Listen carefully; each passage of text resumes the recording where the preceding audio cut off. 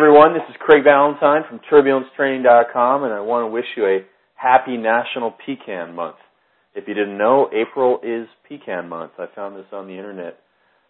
And as you might know, I tend to eat a lot of pecans in my breakfast bowl in the morning. And the pecan is a low-protein, high-fiber nut.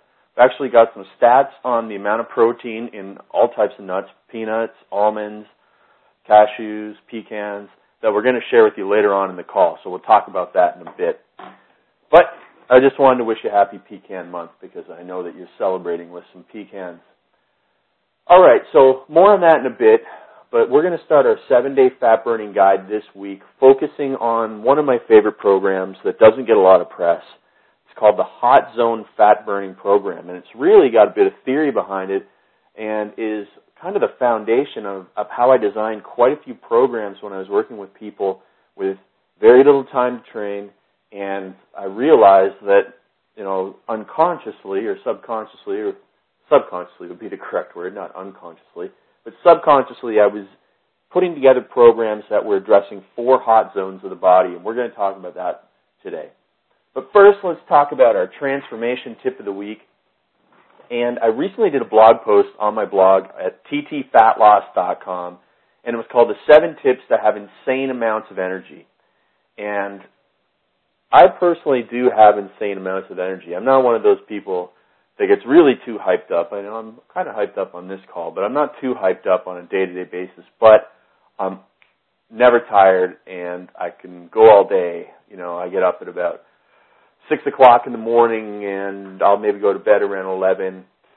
And I'm doing stuff all day long. I get lots of stuff done. I'm not tired, not falling asleep at my desk, not falling asleep behind the wheel of the car or while operating heavy machinery. I'm always wide awake and going. But it wasn't always this way. It truly wasn't. I mean, I was like most people. When I was in high school, I always wanted to take a nap, even though I slept like 9 or 10 hours. And it's mostly because of the food choices that we make.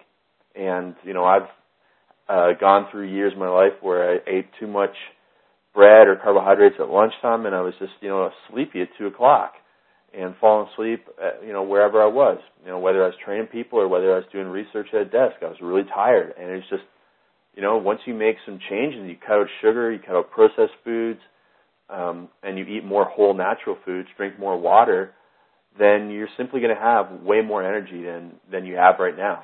It's impossible not to. And by energy, I mean mental alertness. I mean, energy is kind of a vague, subjective term, but what we mean really most of the time is mental energy, mental arousal, mental alertness. If you're tired, you think you have no energy, even though you have plenty of energy in your body. All right, so a couple of other things that will help you have more mental alertness and more mental energy. One is to cut out the massive spikes of caffeine that you consume. So, don't cram down an Americano, venti, whatever, the thingy. Those things contain like a couple hundred milligrams of caffeine, and they will just shoot you up, but you'll come right back down. And I didn't save this research study, but I'm pretty sure I came across a research study from the U.S. Army showing that if they gave smaller amounts of caffeine over the course of hours, it actually kept the soldiers more alert. So dose it out. Green tea is a good way. If you have a couple cups of green tea, it's probably better than having one big coffee. Consider doing that. And then one other thing you've probably heard a million times, and I had to, but it wasn't until I finally did this that I really took my game from like A to A+++. I mean, seriously, as soon as I started doing this, I had way more mental alertness all day long, and I never have those bouts of fatigue that I used to have when I was like 25. And the secret here is to simply go to bed at the same time and get up at the same time every day. And that's tough when you're 25 because you want to sleep till 11 on Saturdays and stay up until 4. But if you can really keep it close, man, you are going to have insane amounts of energy. So that's a great transformation tip because obviously if you have more energy, more mental alertness, you're going to train better. And you're going to train more consistently. You're not going to skip workouts. So those are my tips to you. All right, so let's take a look at the Hot Zone Fat Loss Program. This is from August 2008. And, of course, you can find this program at www.turbulencetraining.com/workouts. and you'll find it in the 2008 catalog and also in the Fat Loss Program catalog. Now, what we're going to do here is get so much with so little. It really is about 4 simple movements training 4 areas of the body, the hot zones of the body. It's not body part training. That stuff is out of date, out of style. It's out of your life. So the hot zones of the body are your upper back, back of your legs, torso, and chest. If you hit those muscle groups, those areas, then you're going to get all the other muscle groups as a result. You know, when you train your upper back, you're going to get your biceps and your lats. And by upper back, I mean rowing type exercises. And when you train the back of your legs, it's almost impossible not to train your quadriceps. So if you're doing lunges and reverse lunges, focusing on your glutes and hamstrings, you're going to get your quadriceps in there too. So I found that, you know, when I was, you know, really pressed for time, like let's say one of my clients came in late and we only had 20 or 30 minutes to train and we worked on these hot zones of the body, that is where we got most of the stuff done. That's how we got really great workouts with very little time, and the client went home happy. It was with these, what I call, hot zone movements. So that's how these workouts are going to go. There's some optional stuff in the workouts. They're a little bit shorter than what you might normally expect, but it all started from analyzing the client's success. So in workout A, you're going to start with a dumbbell split squat, and then you do push-ups with your hands on the ball. Now, that's a little bit harder than normal push-ups, so if you can't do those ones, you can do with your hands down on the ground. Or you can do close grip push-ups, or you can do kneeling push-ups. Then you're going to do a superset of dumbbell chest-supported row, so on an incline bench, you're going to have your chest on the bench as opposed to your back on the bench, and you're going to hold dumbbells at arm's length, squeeze your shoulder blades together, and row the dumbbells up. It's actually a really good rowing exercise, and it's a really, really unique version of the row, and it's a great variety because most people are doing dumbbell rows, you know, one-arm dumbbell rows, and, you know, bent over two-arm dumbbell rows. You know, they're getting bored. Here's a new way to do rows at home with dumbbells and a bench. And then you're also going to pair that with a cross-body mountain climber, so that's working the abdominals. So that's your torso is what I call the hot zone there. And then we throw in this optional superset of dumbbell one-arm shoulder press, so that's 8 reps per side there, and then stability ball, jackknife plank. That means you have your elbows on the bench, your feet on the ball, and you hold that plank position there. So you're not doing the regular jackknife where your knees come up to your chest and back out. You're just going to do a hold of a plank there. It's a little bit harder than doing a regular plank down on the ground because you're with your balls of your feet and your toes on the ball, your body's going to shake a little bit more and you have to brace your abs a little bit harder. And then you're going to finish off with interval training, workout A there. And I also want to direct you back to my blog. On March 30th, I did a post on ttfatloss.com about the best interval training programs for fat loss. So take a look at that. In classic style, it will challenge what you believe and give you some ideas for getting more results in less time.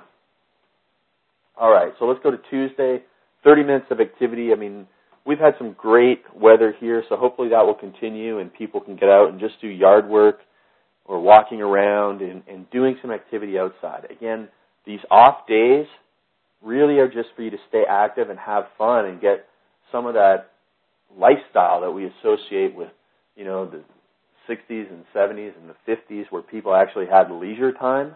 That's what we're going for here. We're going to give you some leisure time. We're giving you 3 great workouts per week and trying to give you some extra leisure time for you to enjoy your life. That's what Turbulence Training Lifestyle is all about. And then I have a pretty funny blog post I just put up today on April 1st. It's not an April Fool's Day post, although what I'm arguing against is a trainer fool post. Some trainers and nutrition experts talk about negative calorie foods, and that's just a complete joke. There is absolutely no such thing, and I make a very good case for why it is not true on my blog. I talk about how basically if these foods were really negative calorie foods, and what they mean by that is a negative calorie food is a food that you would consume like celery. I've even seen apples and bananas mentioned, but let's say celery because that's what most people talk about. Now, let's say you consumed a cup of celery at 19 calories per cup. So these people are saying that the chewing, the digestion, and the absorption into the body would take, more than 19 calories for your body to do. And so that's why they say it's negative calorie food, because it costs more energy to consume it than it does to provide to you. But that is complete junk. Absolutely not possible, because think about it this way. 1 cup of celery contains 19 calories, and that's obviously a lot of food for a very small amount of calories. But if you sprinted your brains out for a minute straight, you would be lucky to burn 19 calories. You probably wouldn't burn 19 calories. Most people listening to this call do not have the ability to burn 19 calories in a minute. So if you think that by chewing you're going to burn 19 calories, you are sorely mistaken. And the other thing is, if these foods really existed, if foods really did have a negative calorie value, you would have no bunny rabbits in this world, because all the bunny rabbits would burn more calories by eating food than they could possibly ever get from the food. And so all bunny rabbits would die, and therefore trainers who believe in negative calorie foods are bunny killers, and we don't like bunny killers. So those trainers should not be trainers. All right, so we're going to move on to Wednesday's Workout B from the Hot Zone Fat Loss Program. Again, turbulencetraining.com/workouts. And we're going to look at the first superset, which is a dumbbell incline flat press.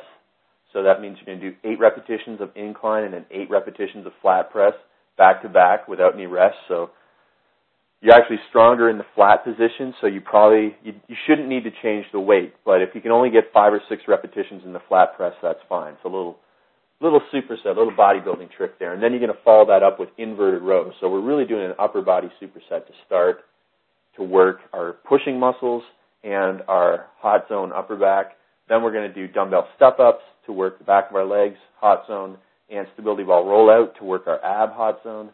And then we're going to do an optional arm superset, which is outside of the hot zone program, but it's optional if you want to do it. But again, you don't have to, because you only need 4 exercises to hit the hot zones. And then you get interval training, workout B, and then that's it. You're done.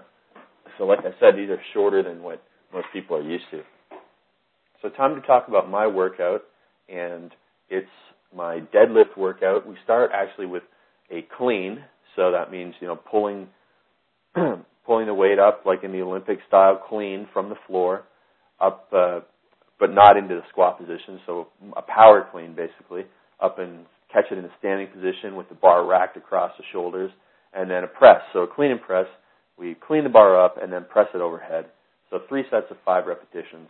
Then we do deadlift, double overhand grip, no straps, no belt, just my hands, using a hook grip, which is actually quite painful.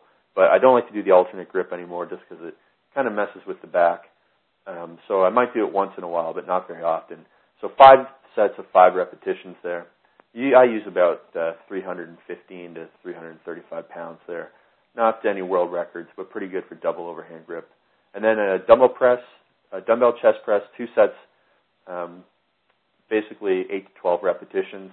And then 1 set of barbell row and 2 sets of good mornings, and then we're done. So quite a bit of volume, quite a number of exercises, but the dumbbell press, the barbell row, and the good morning, actually barbell row shouldn't be in there, I apologize.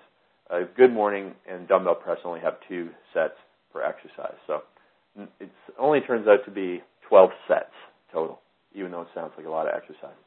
So that's it for my workout there. I'm going to do that in 2 days from now. I just did my squat workout today. And you can hear about that one in the last call we did for the last week of March. All right, so now on to Thursday, 30 minutes of fun activity. Again, if the weather's nice, get out there, play Frisbee, play softball, play soccer, do something fun. Just go out and live life again. Walk the dog for an extra half an hour. Even if you walk him for 15 minutes, give him some more exercise. Chances are your dog would love to have more time outside. All right, so here's the chart that I found on the internet for the grams of protein in 1 ounce of different types of nuts.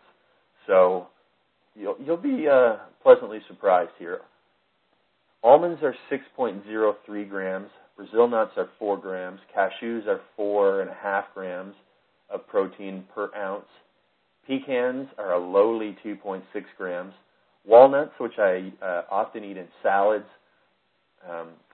are 4.5 grams. And then, can you guess which one is the highest amount of protein? It is the classic peanut at 6.71 grams of protein per ounce. And that's in this chart. Maybe there's another hidden nut out there that I don't know about. Macadamia nuts were also on this one, and they were very low. They were actually the lowest at 2.21. Pistachios were not on here. Who knows? Sunflower seeds, I don't know if they're nuts, whatever. They weren't on here. But almonds and peanuts are very high in protein, for nuts. All right. Now we're into Friday. I wanted to mention, last week I hinted on the call that we were going to talk about the one bodyweight exercise that everyone should avoid, that a lot of people do in the gym, and it is those bench dips. So, the dips where you have your hands kind of behind you on a bench and your feet out in front of you, either on the floor or on another bench, and sometimes you put weight on your thighs like we did when we were in high school, and we did those bench dips. Those are actually a bad exercise, and I get this information from a friend named Bill Hartman, who is the smartest man in fitness, and he's actually been interviewed and called the smartest man in fitness by a lot of people, and he really is. I mean, he's actually funny because he kind of looks like Arnold Schwarzenegger, and he was an old school bodybuilder, but he is a physiotherapist in Indianapolis and owns a gym there with Mike Robertson. So I highly recommend, if you live in that area, to search him out, and you can find out more about him at billhartman.net. That's BILLHARTMANN, 2 N's there, .net. And you'll find out more about Bill Hartman. And he says that the bench dip requires a lot of shoulder extension, and that means when you're swimming and you're doing the front crawl and you bring your arm over, that's shoulder extension. When you bring once your hand gets in the water and you start bringing your hand back down to your body. So you get behind your body, then you have 90 degrees of shoulder extension, which exceeds normal shoulder extension, according to Bill. And that much range of motion tilts the scapula, your shoulder blade, forward into an unstable position. And so that means the shoulder joint is unstable in that exercise, and that increases demands on the rotator cuff, especially a little muscle called the subscapularis. And over time, this is a lot of undesirable stress on the rotator cuff muscle, specifically that little muscle there, and leads to impingement. And it also stresses the AC joint, and as Bill says, it's a crap exercise for overload.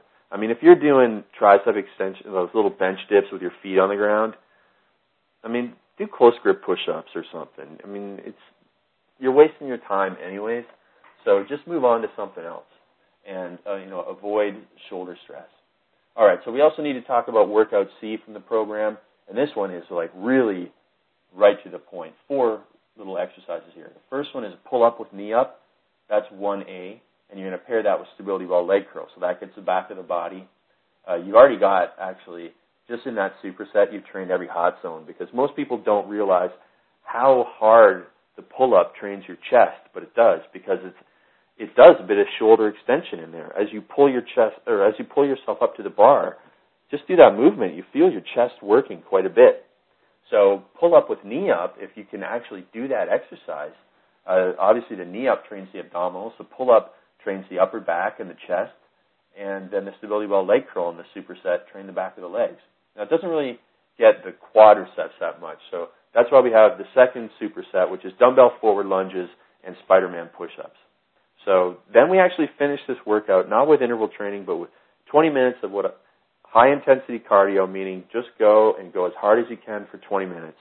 And once in a while, I'll throw that into a program, because research shows slow, boring cardio doesn't work, but this high-intensity cardio does help burn belly fat. So you can do that one. Obviously, I still think the interval training is better. You get a little more results in a short amount of time. It's also very life-applicable fitness, and you can do it in different ways as opposed to 20 minutes of high-intensity cardio. You can only really do it with classic cardio styles, but with, the interval training you can do with kettlebells and all types of things. So that's your option there for that workout C.